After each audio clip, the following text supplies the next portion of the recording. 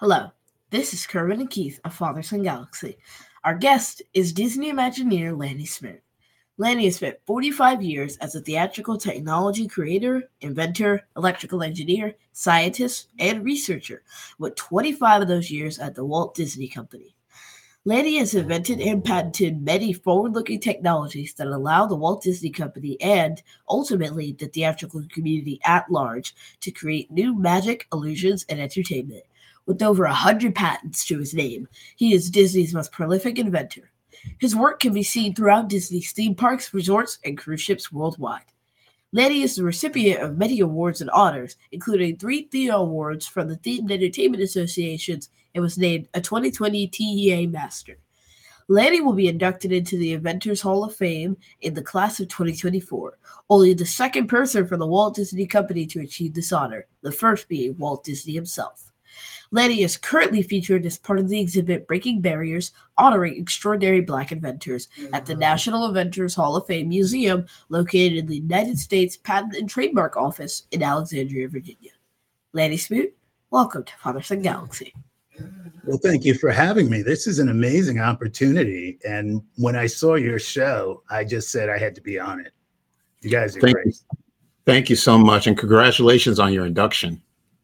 Oh, thank you so much. I was very pleased, shall I say, when I learned that I was being inducted. So it's been a whirlwind of excitement for me. Yes, thank you. So you said before that curiosity drives invention. When did that curiosity begin for you?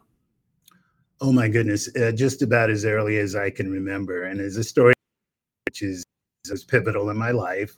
Your father and son. I had a father that was an inventor himself, of course, without being paid, without patents, without inventions, but he would make things around the house and make things for us to make our lives easier. And one day he brings home a battery, bell, some wire, light bulb, and he got that bell to ring and he got the light bulb to light, and it changed my entire life. It lit the way for my entire life and curiosity. And I fell in love with electricity, electronics, anything along those lines, and ultimately all kinds of science and physics and things. But the electricity and electronics was my start. So, you graduated from Columbia University with a bachelor's and master's degree in electrical engineering. Tell us about your educational experience and the challenges you encountered being one of the few Black students in the field.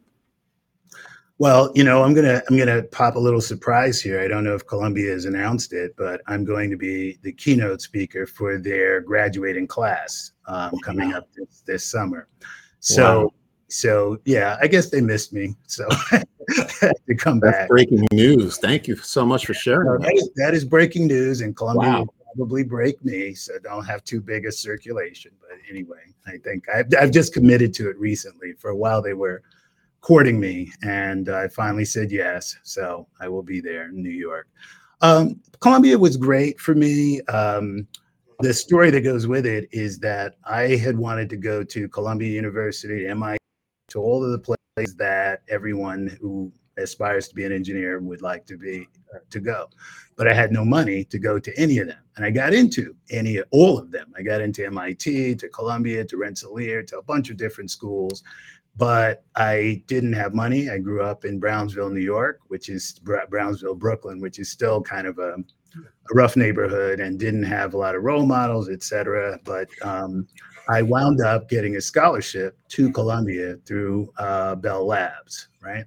I kind of lost track of the question. What was Columbia like? Columbia to me was great in one sense. It was my local college. A lot of people don't know where Columbia University is. It's in New York City, right? And so I grew up in New York City, so it was like my local school. I did have a room on campus, but I had the entire city as my familiarity. It's where I lived, right? There weren't many Black engineers or engineering students at Columbia, and as a result, I was blessed because I went to Brooklyn Tech, which is a technical high school in Brooklyn, New York. In fact, I would argue it is the premier high school in the nation turning out young engineers. And I had several friends from Brooklyn, Texas, matriculated and then just went at Columbia.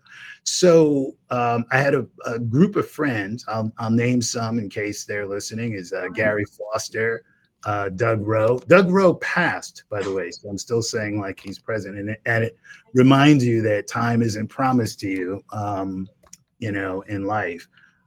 Sam Scipio, retired now, used to work for Ford, was their engineer for a number of the car models. So I had a number of African-American friends that I was always familiar with because they came from the same sorts of backgrounds. None of them were born with silver spoons in their mouths and that sort of thing. So I could relate to that. And because Columbia was, again, familiar to me, I knew where all the stores were. I knew where all the hangouts were that you are going to definitely out the sun there when you go to college. And it was a ball. Just as a side note, is what a coincidence. My parents immigrated from Barbados, and we live, well, they still live actually, in Bed-Stuy, Brooklyn. So I'm very familiar with Brownsville. Oh yeah, Brownsville. Yeah. For a little while, also lived in Crown Heights, which is also a little closer to Bed-Stuy, East New York. Yeah, and so East New York, all East New York. So yeah. You know, it's a small world. As I move around in the world, I met other people who went to Columbia, some of the executives of our company, and maybe a few that have gone to Brooklyn Tech certainly over my lifetime. I'll get into a conversation. We start talking about where were you born and and then it's all of a sudden, did you go to, and then those kids that went to Stuyvesant, to competitive, garbage, terrible. Yeah, absolutely. But yeah, Brooklyn Tech and Bed-Stuy, just kidding, right? Unless you went to Stuyvesant, then all of a sudden, interview over, right? No, I know those two high schools are the top of the line in New York City. So, you know, those are the specialized schools that, you know, most kids wanted to get into. So congratulations. Let me do a little bit of bragging. Okay. Note speaker at Brooklyn Tech's commencement last year, right? And I got to confess something there. Tech knows this. I got a call from the Alumni Association at Brooklyn Tech, which quite frankly, I never kept up with, but I had just broken the record of having 100 patents at that time. So I got a little spurt of publicity. By the way, I have 106 now. So I've been trying to keep going, you know, but new breaking news, right? And oh goodness, I lost my train of thought. How did that happen? So I was invited to come to Tech, and it's a high school, even though it's a great high school. I live in California. That's Brooklyn. And I said, well, you know, aren't there some local folks that you want? No, we want you. And I said, well, high school, come on. And the principal got on the phone. He said, you're coming, right? Aren't you? I said, well, I don't know. He said, you know who last year's speaker was? I said, no, I don't. He says, President Bill Clinton. Now, if you can't make it out, okay, you know, he made it and you didn't make it. So after I heard that, I packed my bags and went to New York and gave the commencement address, which was in the home stadium of the Nets. It's the largest group of people I'd ever spoke to, 5,000 people in attendance, because Tech graduates about 1,500 students. It's a huge school. And with the parents and everyone else, they filled the arena. And first time I've had slides up on a Jumbotron, right? Wow. I may not make it in basketball, but I made it to the head of the, you know, made it to stadium fame. Yes. Mr. Smoot, what was the first invention that you patented? First invention was a thing that allowed coin telephones to work in rural areas where there were no coin telephones. As you probably know, every telephone needs a pair of wires that send signals on those lines. And actually, coin telephones are more complicated than regular home telephones, and as a result, need more wires. And when telephone companies underestimate the number of wires they're going to need to dig into the ground to service a community, then there are no more phones unless the telephone company digs up the street again, which is usually extremely expensive. So I worked with systems that are called, now we get technical, they're called subscriber loop carriers. What it means, a loop is a pair of wires, and being able to get more calls on a pair of wires by using different frequencies, sort of like AM radio. You have a bunch of channels on the same wires, and as a result, you can have more coin telephones. So I made systems that made those possible. And the thing that was sort of cool about it is a lot of the neighborhoods that had run out of cable were people who were poor or people where they just made mistakes and didn't run wires in. So a lot of that initial invention allowed people in rural areas and in parts of the country where they just didn't lay down enough cable, they could now have coin telephones. And coin telephones, I don't know if Keith will ever know this, but they're gone and replaced by cell phones. But every time that you were out in the street, you had to put a dime or a quarter later on into a telephone to make a call. And yeah, I remember. Yeah, that's something that's gone, long gone. Yeah. What else you got, Keith? So how were you recruited by Disney to become an Imagineer? Oh my God, it's a crazy story. I had already become quite successful. I was an executive director at Bell Communications Research. I had invented a bunch of stuff. I was their patent leader, which actually is in some sense quite an honor because everyone there was an engineer and inventor. So I had more patents than them. Anyway, I invented a thing called the electronic panning camera. And the idea was I thought everyone would love to be at home with a kind of a joystick and watch whatever they wanted to see on their televisions, right? Pan around, look up and down. And I designed equipment that could do that. I was showing it off at the National Association of Broadcasters. That's a big conference in Las Vegas that happens every year to show off new stuff. I'm there. The guy walks up to me, and I had I told the folks in my lab to, be doing interesting things during the day. So they're making stuff up. Oh, look, I've got stuff. Okay, and they're being filmed there. And I had monitors, TV screens with touch screens, so you could slide the view to look at the left side of my lab or the right side of my lab, and all good. Guy walks up to me and he says, "Hey, my company would like to license this technology." I said, "Oh, okay. What are you going to do with it? My wonderful invention. It sounds so good. What are you going to do?" He says, "Well, we're going to put a bunch of animals down in a pit, and we're going to put your camera down there and look at them." I said, that sounds very cruel. Why would a company want to do that to animals? I said, "What company are you from?" He says, "I'm from the Walt Disney Company." I thought Walt Disney was a nice company that treated animals well and people well and make people like, what? So what I learned as I joined the company is there are certain things that you tell people you're doing that sort of give them the idea, but don't release what you're really going to do with it. And what it was for Animal Kingdom, where you have animals out in the savannah. They're more or less free, and usually tour buses drive through to see the animals, but they wanted to have that remote place where people who didn't go into the vehicles could look at the animals. So long story short, they did license the technology. They did a bunch of cool things with it. But a few months later, they came after me and said, "Listen, we would love you to join the Walt Disney Company." So I didn't petition to work here. I was actually recruited to work here.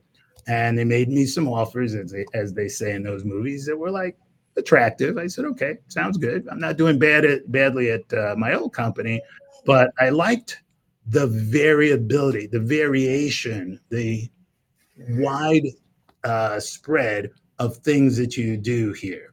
If I worked at let's say, Bell, there's certainly going to be telecommunications involved, right? You are going to make something that makes telephones work or video conferencing work. And I'd done enough of that. And here I can wake up in the morning, start thinking about, something that would be good to work on a cruise ship. I can, think about things that go into the parks. I can even think of things that can help us make movies better. So the variety is what attracted me. And starting this whole thing, you asked if I am curious. I am eternally curious. I'm as curious as now as I was as a kid. I always wanted to do things that other people may not have done yet. I wanted to be the first in doing stuff, and to solve my curiosity, I make the thing that I'm curious about.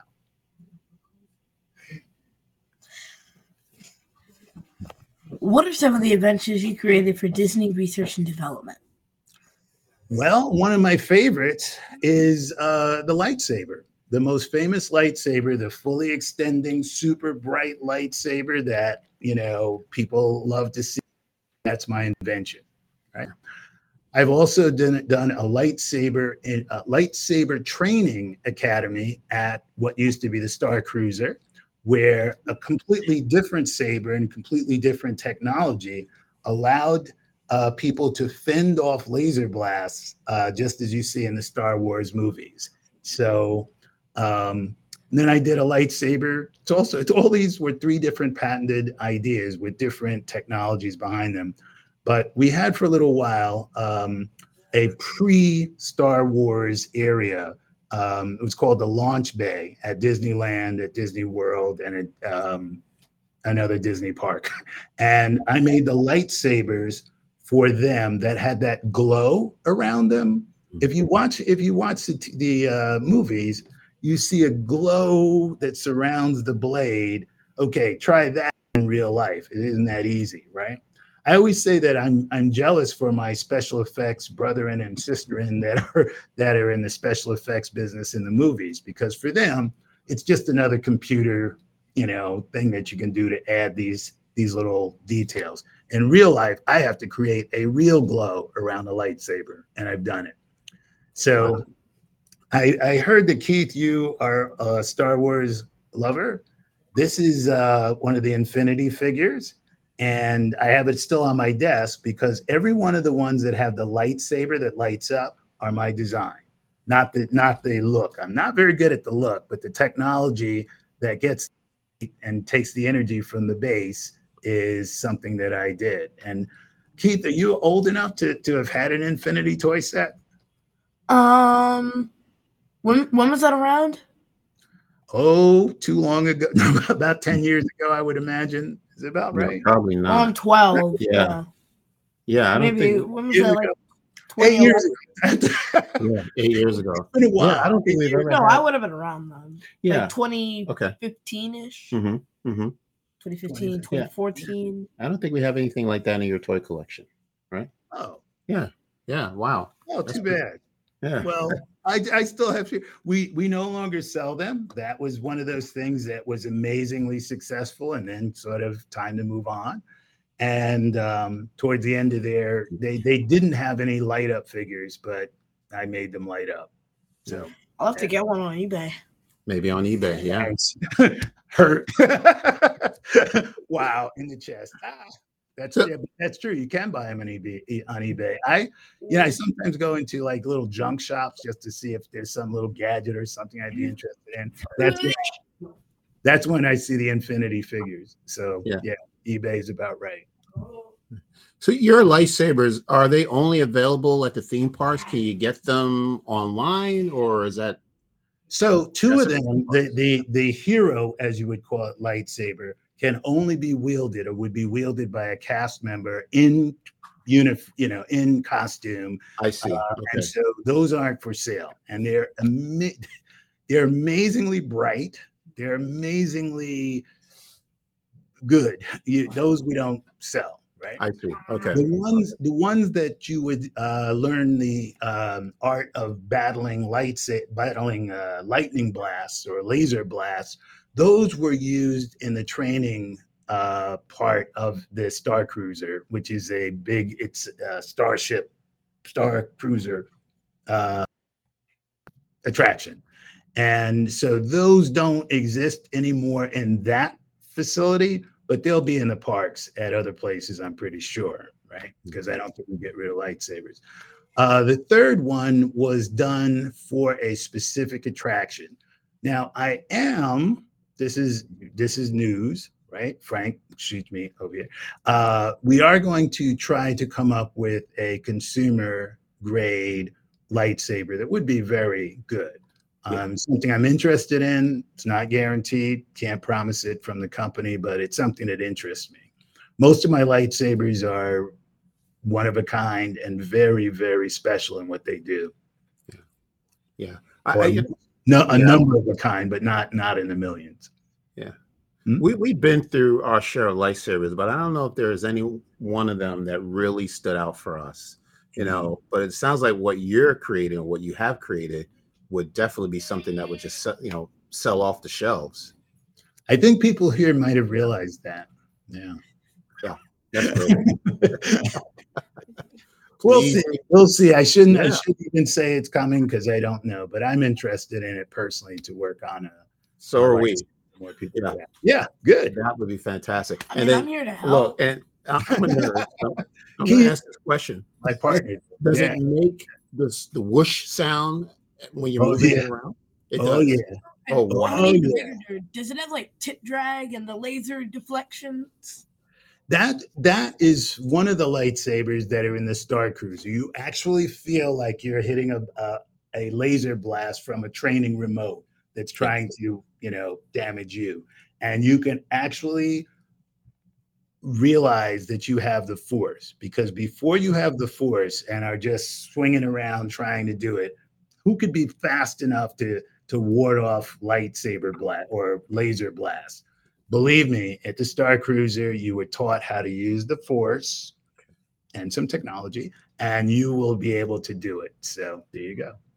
I love it. I can't wait.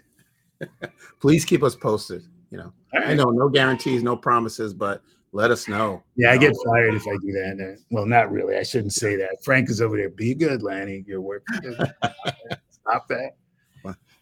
So how did you hear the news that you were going to be inducted into the National Inventors Hall of Fame? Kerwin, it was so exciting to me. What happened was, and this is, I'll never forget the day. I was having literally a bad day. It was a day that I was off and I was trying to park at a parking place, but someone cut me off. It was just like one of those days. It was horrible, right? And just as I'm at the most horrible peak, my phone rings. Okay, now what, right? Okay. And I look at the number. I don't know it. And I said, okay, it's got to be some, sales thing or something. I say, hello. And I had the really ugly voice on. You know the one, right? Like, yeah, who's this? Yeah. Oh, hi. This is Dr. So-and-so from the National Inventors Hall of Fame. My whole tone changed. Voice much better. Oh, really happy to hear from you. How are you? How are things at the National Inventors Hall of Fame? Well, I'm just calling to tell you that you're going to be inducted into the National Inventors Hall of Fame. And you'll receive a package of information. And by that time, I'm just saying, wah, wah, wah, wah. I got it. National Inventors, right? And sure enough, it changed my whole outlook on a bunch of things. I said, this is really great. So it was a surprise. You never know what's going to happen, and it was great for me. And you are the first Disney Imagineer to be inducted into the National Inventors Hall of Fame.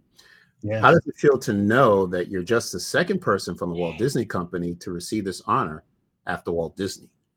Well, at my acceptance speech, I said something was quite true. When I learned that I was going to be inducted, of course, I was super happy, right? And I believed that I was the only person from this company that's ever done it. I was talking to someone in media. It might have been Frank, but someone said, no, Lanny, there's someone else that has already received the award, the honor.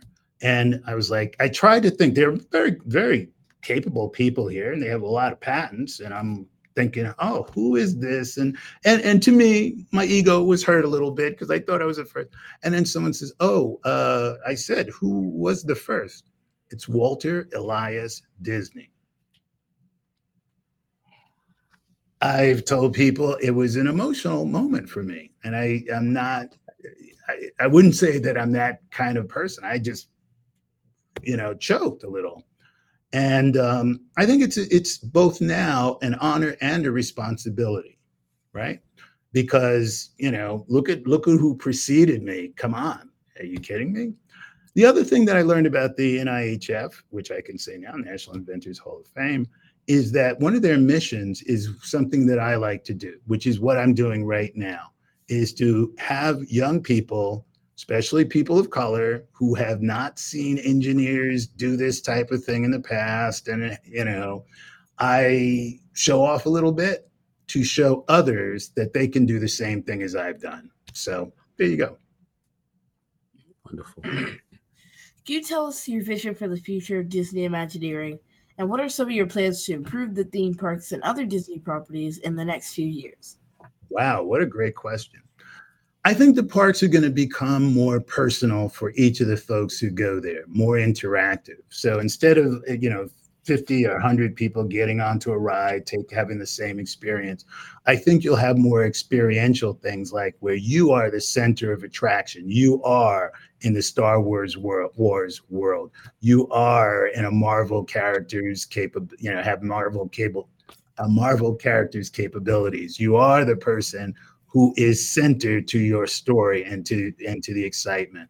So I think you're going to see more interactivity. And I've started a lot of things with interactive play floors, interactive gaming systems for kids' games, and just all sorts of things that a single person can have fun because they're in a new world.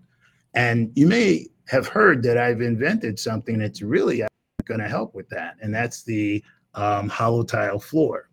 And it is a floor surface that allows any number of people to walk in any direction on it without hitting and bumping into each other, without straying off the floor.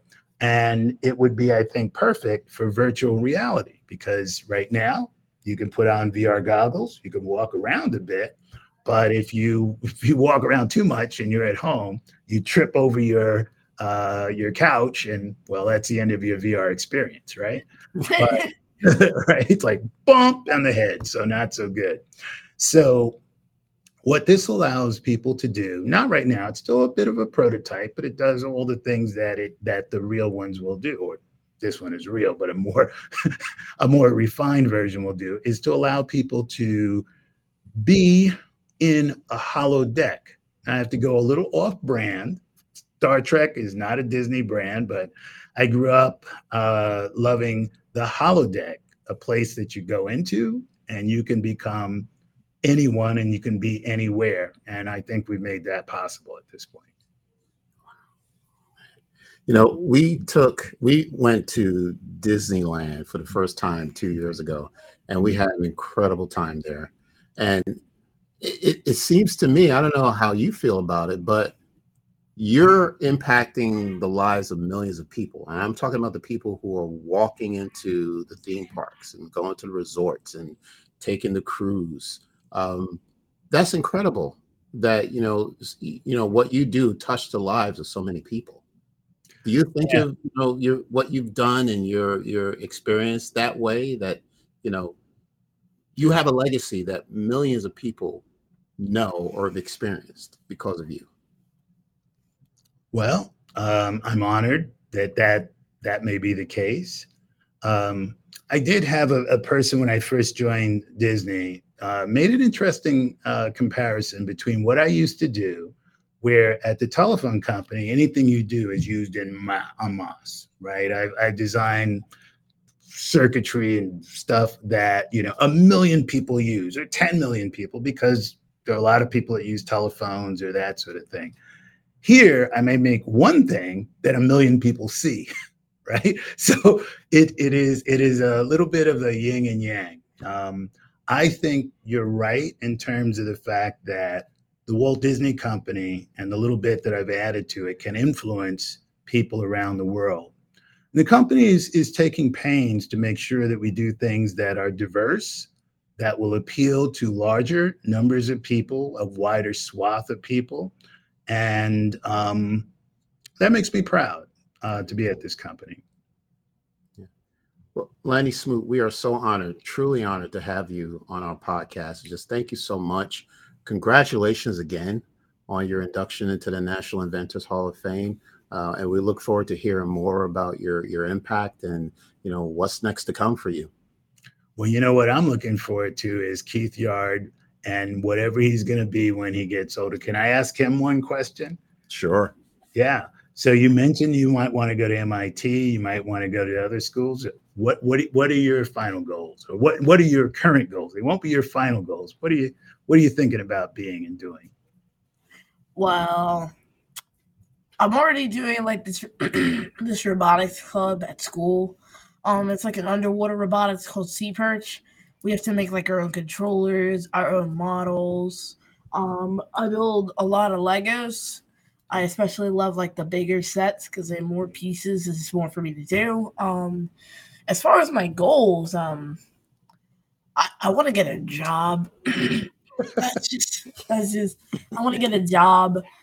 Hopefully I can get one when I'm like 14. I'll have 4 years worth of revenue so I can go through college without crippling debt. Well, right. We don't want and that. I also write books so I can sell them to these companies, to these publishing houses. You've written books, or you're going to write books? I've written them already, multiple. Like I want to buy some. Wow. Send me your address. I'm sending you a check. Yeah, I promise. So is that considered a bribe because I'm on your show? No. Technically, no. No. So legally, no. I don't think. Right. So you haven't, published any books, but you have written stories. Yeah. Mm-hmm. Okay. Well. Yeah. So are you selling them? When he starts selling them, yes. I'm buying them because that guy is going places. Keith, you are going to be an amazement to the world. Yeah, that's wonderful, and that's coming from Lanny Smoot. Okay, so it's true. It's wonderful. This is again wonderful to have you on our podcast. Thank you so much. Enjoyed it so much. Yes, and I know you're a very busy man, but thank you once again. All right, thank you.